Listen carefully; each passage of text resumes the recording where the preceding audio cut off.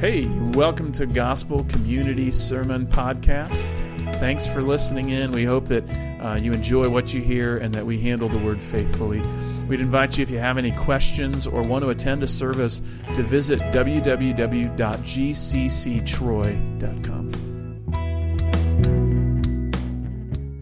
I don't know if you've heard this story before or not, but in 1917 to 1920, there was a series of pictures that was released in a magazine called The Strand Magazine. I believe it's out of England. And these fairies, these pictures became known as the Cottingley Fairies. In fact, there's some pictures on our slides here this morning. These are pictures taken in 1917. They kind of became like wildfire here. They introduced all kinds of speculation about the presence of various small woodland creatures and everything else, right? It gained notoriety first as these pictures that were taken by two young women, Elsie Wright and Frances Griffiths, who were like 9 and 16 years old, introduced them at a local kind of gathering. And sure enough, they kind of caught fire, as it were. They went viral in 1917 or whatever you want to say.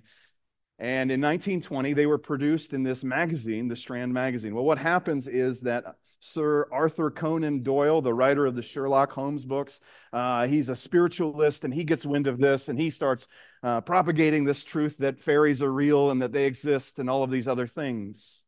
And so you have this kind of swelling of movement that all of a sudden we understand now that fairies actually existed.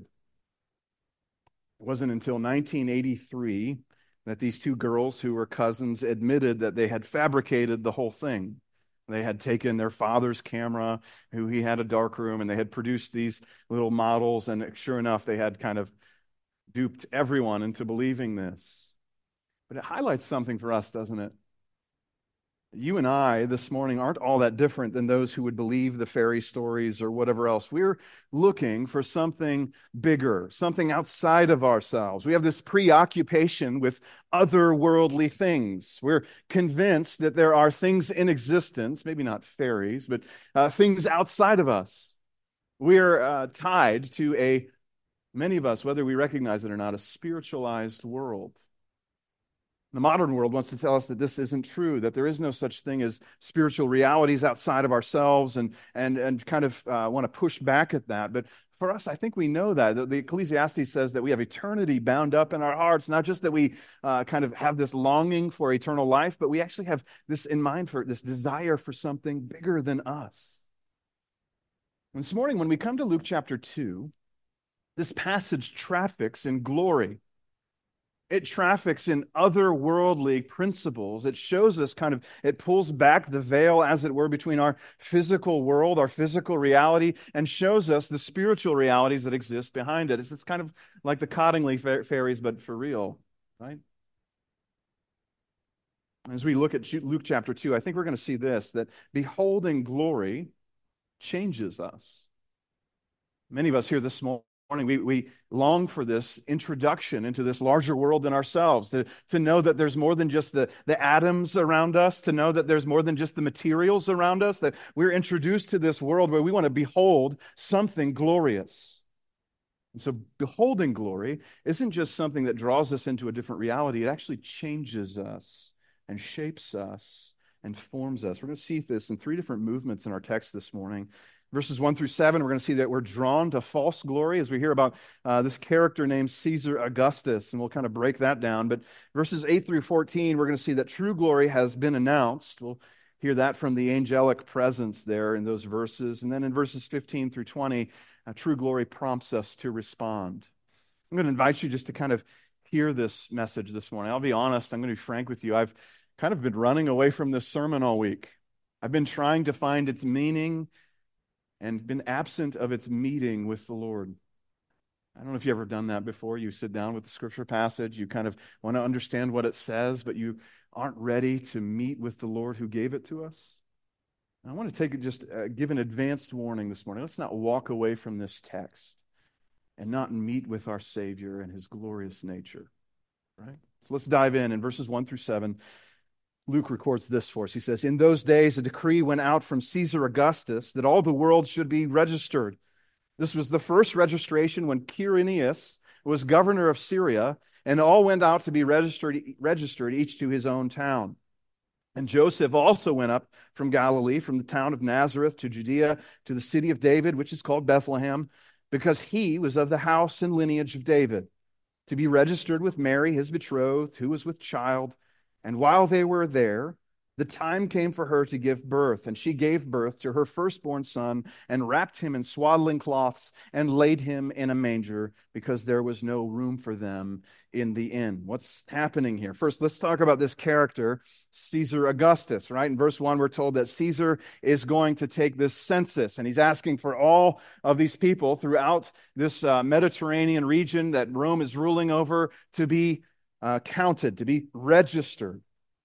Joel Green highlights that Caesar Augustus was the adopted son of one Julius Caesar.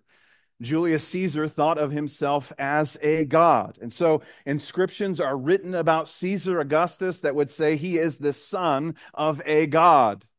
And so here, this son of a god is counting his power and his authority, and he calls all of these people to be registered. It is this man who moves all the known world to be counted for the sake of his own glory collecting, right? He's stating his purpose and his power over all of this land. It seems a statement of pride and arrogance. Now, notice how this affects Mary and Joseph. Mary and Joseph, they travel to Bethlehem in verses 4 and 5 because Joseph is a descendant from David, and they have to go back to their hometown to Bethlehem. And our text gives us this kind of little nugget that's happening here, right? It says that he's going back to the city of David. We might kind of just read over that and gloss over it, but the truth is this morning, if we were to go back into 1 Samuel or 2 Samuel chapter 5, the city of David was the city of Jerusalem. David had conquered Jerusalem, and he named that city the city of David. And so 2 Samuel 5 and 6 actually record the story of the conquering of Jerusalem, the renaming of it as the city of David, and then the bringing of the Ark of the Covenant into the city of David. It's the story of God coming to dwell with his people. So why does Luke borrow that term here this morning? Well, isn't that exactly what we're dealing with here in the incarnation? How does God come to dwell with his people? He comes to dwell with his people in the backwards nature of the birth of Christ that we're going to hear about. Not in the glorious counting of Caesar Augustus. It's the juxtaposition of this royal authority in Rome who's moving all the pawns of his kingdom around, and the Lord Jesus who is born in the backwoods of Bethlehem, who's placed in a feeding trough, who's wrapped with swaths of linen. This Jesus doesn't come with worldly glory. See, Luke reminds us here in verse 5 that Mary's fiance was with child. And what happens is they kind of take this long trek from Galilee up to Bethlehem. That's like a 100-mile, 80-mile trek. It's 1,000 feet uphill, as it were. And so this is going to kind of be taxing for this pregnant woman. And sure enough, when they get into town, there's no provision. There's no shelter for them there. In verses 6 and 7, Jesus is birthed in these less than ideal conditions, right? He's born away from his home. He's born in probably what is a stable or some kind of place for animals, right? He's wrapped in these strips of linen and laid in a feeding trough for animals. See, the upshot of this is simple. Jesus is not given a king's entry into the world. Caesar Augustus sits comfortably in his palace in Rome, and he moves the world around in places and people and things. And the Lord of heaven himself comes and is born next to a goat or whatever. I can't name Middle Eastern farm animals at this point, okay? I'm sorry, I don't have that in my notes. You and I probably don't think regularly about Caesar Augustus. We don't think regularly about historical characters like Franklin Roosevelt or Henry Ford or whoever else it may be. Even the most notable people among us, those who were most glorious in their day, 50 years after their death, they're forgotten. It's a reminder to us that because our lives are short, our glory is short-lived, isn't it? Caesar Augustus is here. He's moving the pawns around, as it were. He's making a namesake for himself. He's exerting his power and his authority. And you and I go day to day barely ever thinking about Caesar Augustus, or any Caesar other than Caesar's salad dressing, right? See, Psalm 90 reminds us that our life is short. All our days pass away under your wrath. We bring our years to an end like a sigh. It's like our years, our energy are just spent and spent and spent until we get to those last 10, 15 years. And it's like we just kind of go out like this sigh of breath, right? We go out without a bang, as it were. We decrease in meaning and efficiency until we finally die. Jason, you're saying, Jason, this is a depressing sermon so far. What are you trying to say? See, our glory building efforts end in failure one way or another. Either we fail to procure glory for ourselves, or our glory is entirely forgotten shortly after our life is over. Most of our efforts to build a name for ourselves end up like the Tower of Babel. You guys remember that story, right? We were in Genesis a couple years back. It's Genesis chapter 11. These people kind of gather together and they say, hey, let us make a name for ourselves. Let us make a name for ourselves so that we might not be scattered across the earth. And so they kind of gather together and they say they're going to build a tower to the heavens. And God kind of looks down from heaven and he squelches this idea by confusing their language. But all of our glory building efforts end up kind of in the same way, a pile of rubble, a bunch of confusion and the separation of ourselves from one another. Every time we try to procure glory for ourselves, it ends up failing. It's a reminder of the words of Jeremiah to his prophet or to his scribe. Do you seek great things for yourself? Seek them not. This morning, when we try to build glory, we recognize we always fall miserably on our face. Even in our success, we find failure. That makes sense. Let's see how God exhibits his glory in this passage. See, that word is going to start to pop up in our text this morning. It's not just kind of in the statements about Caesar Augustus, this glory-building effort. We're going to find this word kind of work its way through our passage this morning. I'm going to invite you to verses 8 through 14 of chapter 2. And in the same region, there were shepherds out in the field, keeping watch over their flocks by night. And an angel of the Lord appeared to them, and the glory of the Lord shone around them, and they were filled with great fear. And the angel said to them, fear not, for behold, I bring you good news of great joy that will be for all the people. For unto you is born this day in the city of David a Savior, who is Christ the Lord. This will be a sign for you, and you will find a baby wrapped in swaddling cloths and lying in a manger. And suddenly there was with the angel a multitude of the heavenly host praising God and saying, glory to God in the highest, and on earth peace among those with whom he is pleased. See, this is what happens as this angel appears in glory to this shepherd. The scene is kind of moved. Luke shifts the scene away from what's happening inside Bethlehem to what's happening outside of Bethlehem. And we go from the stable to the sheep field, as it were. Neither of which would have been associated with revelations of glory. But as these shepherds watch their flocks, they're shown this glory. Look at verse 9. It says, and an angel of the Lord appeared to them, and the glory of the Lord shone around them. That is, our word for today, glory, is right there in our passage. These angels show up shrouded in what? Not their own glory, but in the glory of the Lord. Now, it's interesting, isn't it? They're not just here as messengers. They're not just relayers of information. They're not just to kind of give you a message, as it were. They actually are portraying the glory of God in the presence of these shepherds. It's interesting that in Luke's gospel thus far, we've seen all kinds of statements about the showing up of glory and how it's associated with fear. In fact, that's what we see here in verse 9, that these shepherds are afraid because of the glory that's manifest. In chapter 1, verse 11, Zechariah is in the temple and he sees the angel Gabriel and he's afraid, right? Mary is visited by the angel Gabriel. She is afraid in chapter 1, verse 30. Here in chapter 2, verse 9, these shepherds, they see this angel who's declaring this message to them and they are afraid. But verses 10 and 12 kind of calm that fear. Look at what he says in verse 10. Excuse me, I got to turn my page back.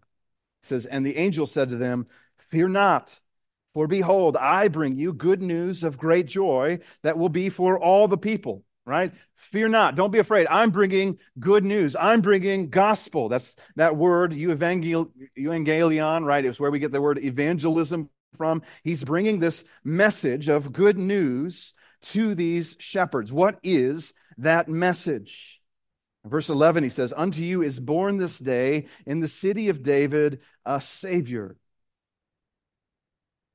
who is Christ the Lord."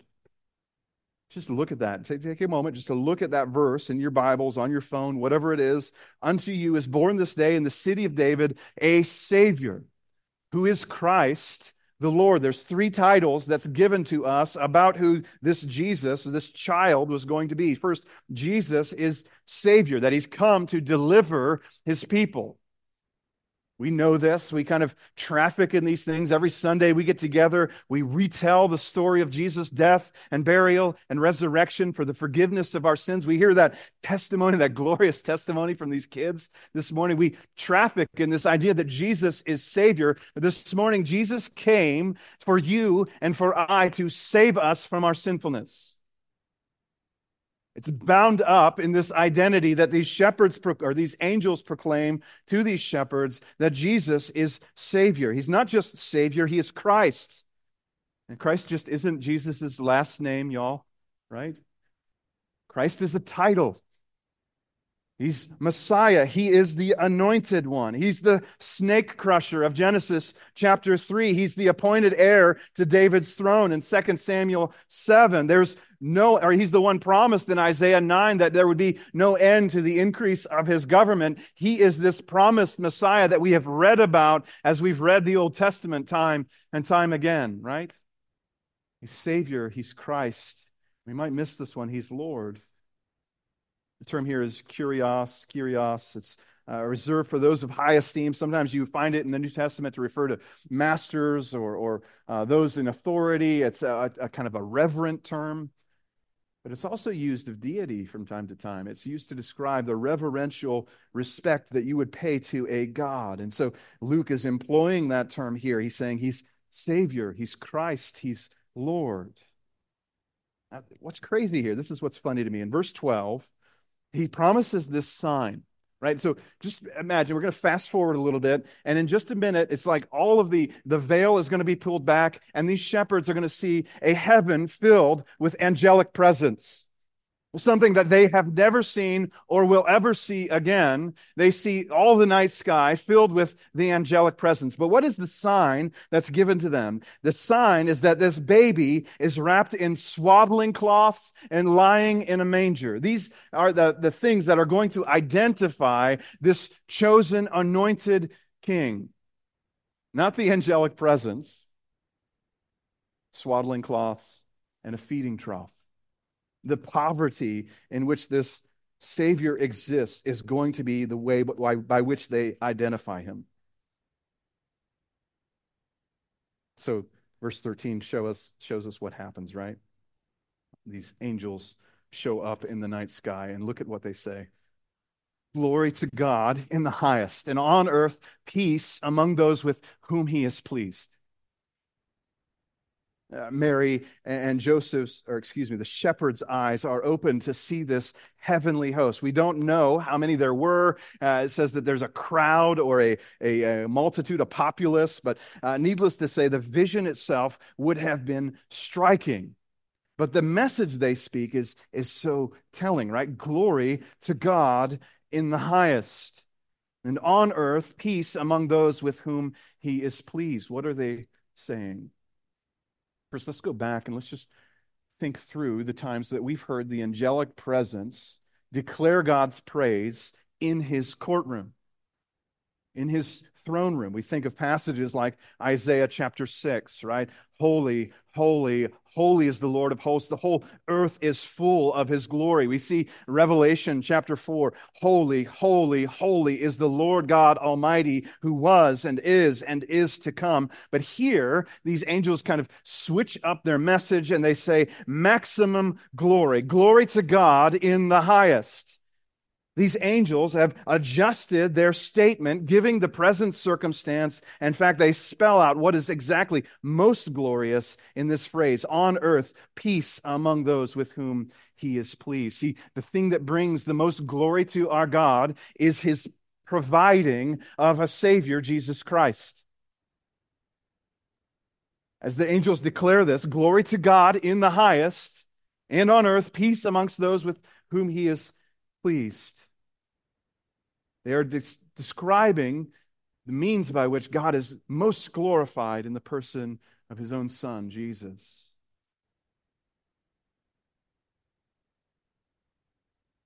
I don't know if you ever, my kids and I, we love this show. It's called Monk. I don't know if you've ever watched it. It's about this man who has OCD, and he works as a inspector of crime scenes and whatnot, right? And he's this great detective. He works in this, and almost every show goes the same way, right? There's a crime scene, and Monk shows up, and he finds the one thing that's out of place, this little piece of evidence that's wrong. And so he determines to kind of hunt down the actual meaning of what happened, right? See, this morning there's something that's somewhat out of line with our text. This description that's happening here with the angelic presence, with glory being stated, the glory of the Lord showing up to these shepherds. All of these things, if we were kind of students of the Old Testament, we would think that would happen in the tabernacle or in the temple. We would think that would be a commonly stated thing that we would find in the place where God was, right? It's the glory of the Lord that shows up and fills the temple in Exodus chapter 40. It's the glory of the Lord that consumes the first sacrifice in Leviticus chapter 9. It's the glory of the Lord that appears at the entrance of the tent of meeting in Numbers 14. It's the glory of the Lord that shows up at Solomon's dedication of the temple in 2 Chronicles 7. See, God's presence always comes with his glory. And so every time God takes up residence in some kind of temple or tabernacle or the tent of meeting or whatever else it might be, that's where the glory is. And so this is a little strange. It's kind of out of place for us this morning that here God's glory has kind of hit the road. It's gone on tour, as it were. Wouldn't we think that God would have his glory show up in the temple that's not 5 miles away? Wouldn't that make the most sense to us, that God would descend in his glory and show his glory in the temple? But no, he shows up in the shepherd's field outside of Bethlehem, of all places. And really this it shows two things to us, right? First, it's an indictment of the temple system, which Luke is going to show us time and time again that Jesus is kind of opposed to these religious authorities, that he's not going to condone their religious system, that the presence of God is outside of the temple, like Ezekiel has kind of told us was going to happen. Second, it shows us that God's glory has come to the least of these. That God's glory has been made manifest to shepherds, not to priests, not to kings, not to high priests, not to those in authority. God's glory has come to the least, to the shepherds, to the stinky ones who live out with the animals in the fields. See, in God's kingdom, glory was to be shown to those whom God desired to show it. It would seem that the glory is God's to reveal, not ours to earn.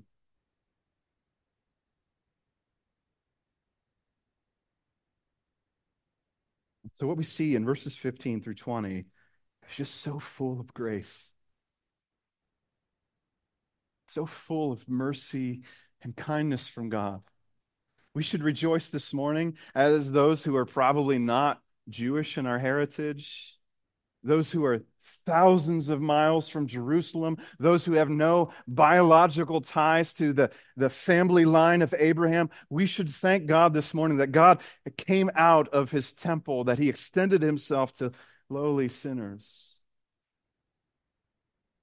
Let's read about that in verses 15 through 20. True glory prompts response. When the angels went away from them into heaven, the shepherds said to one another, "Let us go over to Bethlehem and see this thing that has happened, which the Lord has made known to us." And they went with haste and found Mary and Joseph and the baby lying in a manger. And when they saw it, they made known the saying that had been told them concerning this child. And all who heard it wondered at what the shepherds told them.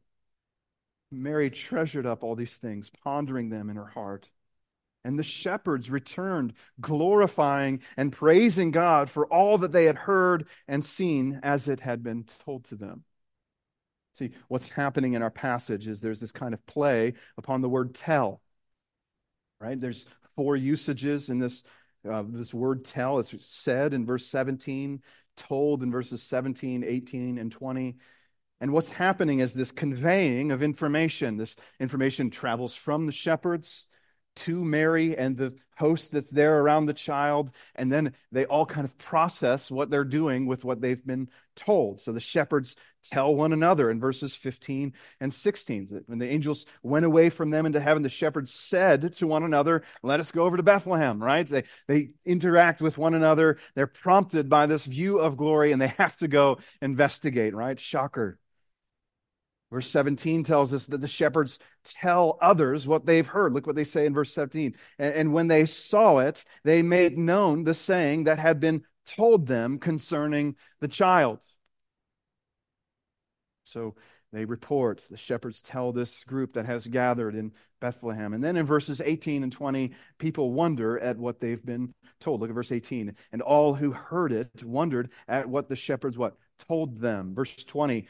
And the shepherds returned, glorifying and praising God for all that they had heard and seen as that had been told to them.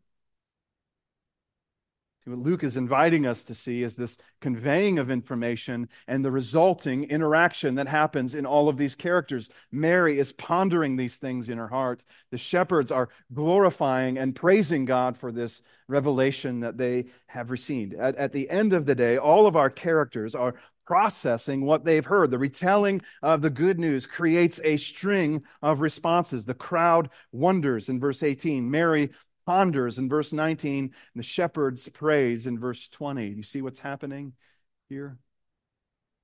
God has engaged people with his revealed glory. He's told them of this glory that lay in a feeding trough.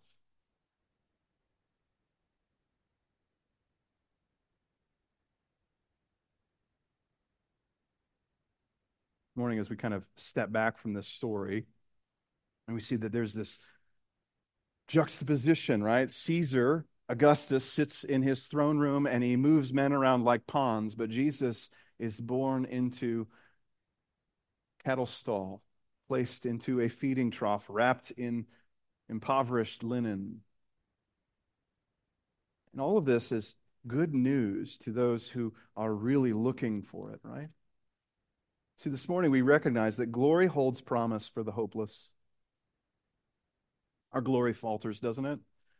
No matter how hard you work, no matter how hard you try to build a name for yourself at your workplace or in your hobbies or whatever else it might be, no matter how hard you apply yourself to those tasks, you will be forgotten. If you apply yourself to your efforts at work, you try to become the best TPS report writer that you can possibly be, I guarantee it will be short-lived. You try to apply yourself to this or that or the other amongst the world of men, it will not move beyond your life, at least not very far. See, you and I don't possess glory on our own. Our best endeavors fail or are forgotten, as we said. In the statement from Paul in Romans chapter 3, all have sinned and we fall short of the glory of God. Piper describes that this is like a glory ledger. In chapter 1 and Romans 1, right, we exchange the glory of God. And then when we get to chapter 3, it's like we found to have no glory whatsoever. We've sold off our glory. But it's worth knowing that God bestows glory. He shows us glory in the face of his Son, Jesus Christ. Paul has this statement in 2 Corinthians 3 and 4 that I think is fascinating. I'm going to pull up 2 Corinthians chapter 3. We've all heard this verse before. Paul writes this. He says, "We all with unveiled face, beholding the glory of the Lord, are being transformed into the same image from one degree of glory to another. For this comes from the Lord, who is the Spirit." See, Paul tells us that beholding glory changes us. See, the background of this statement is that Paul is describing this life of Moses. Moses would go and he would enter into this tent of meeting. He would kind of have a face-to-face with the presence of God, and he would come away from it, and his face would like glow with this glory that he had beheld. It wouldn't be problematic other than it faded. And so as days and weeks passed, the glory would fade away. So Moses would put a veil over his face because, in essence, it was like the glory would go away. It's like the difference between batteries and a power cord, right? If you put batteries into the thing, it's slowly going to live out its life and then it will be done. And Moses' glory was going to fade away. But when you plug in the power cord to the wall, it has this seeming unending energy. What Paul is describing here in 2 Corinthians 3 is this ongoing renewal of glory because the Spirit lives inside of us. As we behold glory, we're being transformed into the same image from one degree of glory to another. We're perpetually being made new, increasing in righteousness, increasing in conformity to the glory and the shape of Jesus Christ. For this comes from the Lord, who is the Spirit. And you might step away and say, "Jason, this is pretty theoretical. I don't know what you're talking about here." We're talking about how you and I can be changed.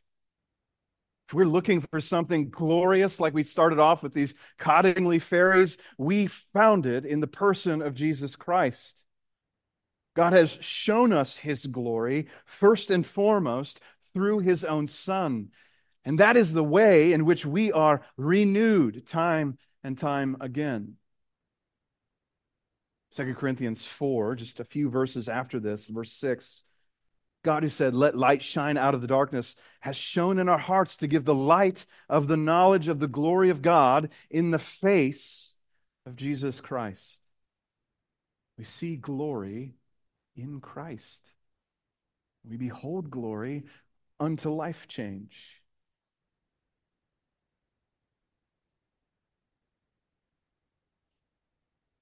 It would seem to me that as we understand who Jesus is, Jesus who came and he lived a flawless life, Jesus who offered hope to so many, he healed, he interacted with love and care for all of those around him. He went to a cross. He laid down his life. He was resurrected in power. Upon our belief in Jesus Christ, you and I are transformed. We see glory in Christ unto our transformation. Look at what happens in our passage. These shepherds minding their own business, doing the things they do, behold glory. And they go from being shepherds to witnesses, and from witnesses to worshipers. Even Mary here, who's been promised so much in Luke chapter 1, is invited to a deeper reflection upon who her son will be. There's a transformative element that happens when we understand who Christ is.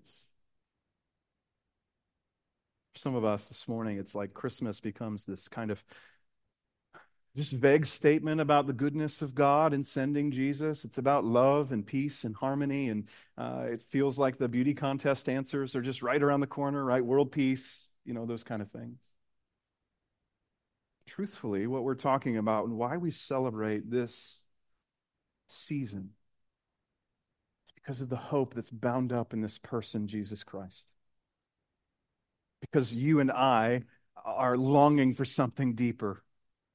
We know there's a world on the other side of the veil, and Christ is our entry into that world. Christ is the sacrifice that makes us right with God. Christ is the living Savior that advocates on our behalf before his throne. Christ is the means by which we enter into that spiritual life, that spiritual reality that we long for. This morning, if we're not in Christ, the cross doesn't look too glorious to us. But in essence, it's the same expression as what we see here in Luke chapter 2. It's outside the city of Jerusalem. It's not veiled in glorious things as we would see them. The cross looks like shame.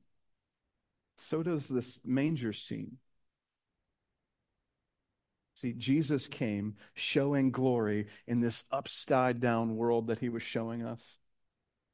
And right now, in 2023, our God is inviting us to see that same upside down world, to bank on truly glorious things in the face and work of Jesus Christ. I say, what does this mean? What does this have to do with us? See, the truth is that glory changes us. So the best thing you can do this holiday season is pursue glorious things. Is pursue something worth following. Don't be bound up with this or that or the other Christmas bonus or whatever else it might be. Be bound up with the glories and nature of Jesus Christ. Seek his face in all things. It's the beginning of life change. It's the beginning of rich communion with our God. Wonder if we might be those people who seek true glory. Not for ourselves, not through the amassing of fortunes or the applying of ourselves to our labors so that we can build a name for ourselves. Rather, it's the pursuit of the glorious face of Jesus Christ. The self-affronting nature of our gospel that we would say, it's not about me. This is about the glories of our God in Christ. I want to pray to this end. I'm going to ask you to pray with me that we would be shaped and formed by this glory. Lord, I ask now that you would do this, that you would accomplish this. Not to us, oh Lord, not to us, but to your name give glory because of your loving kindness, because of your truth. Lord, we recognize this morning that your truth sanctifies us, changes us. Your glory changes us. So Lord, we long for that. We long to be shaped and changed by our interactions with you through your word and in your spirit. Give us a rich communion with you. As Jesus promised, make your home with us so that we might be shaped and formed by you. Lord, as we're shaped and formed by you, I pray, Lord, that you would engage this world, that you would allow us to speak your truth in your ways. And we pray these things in Jesus' name. Amen.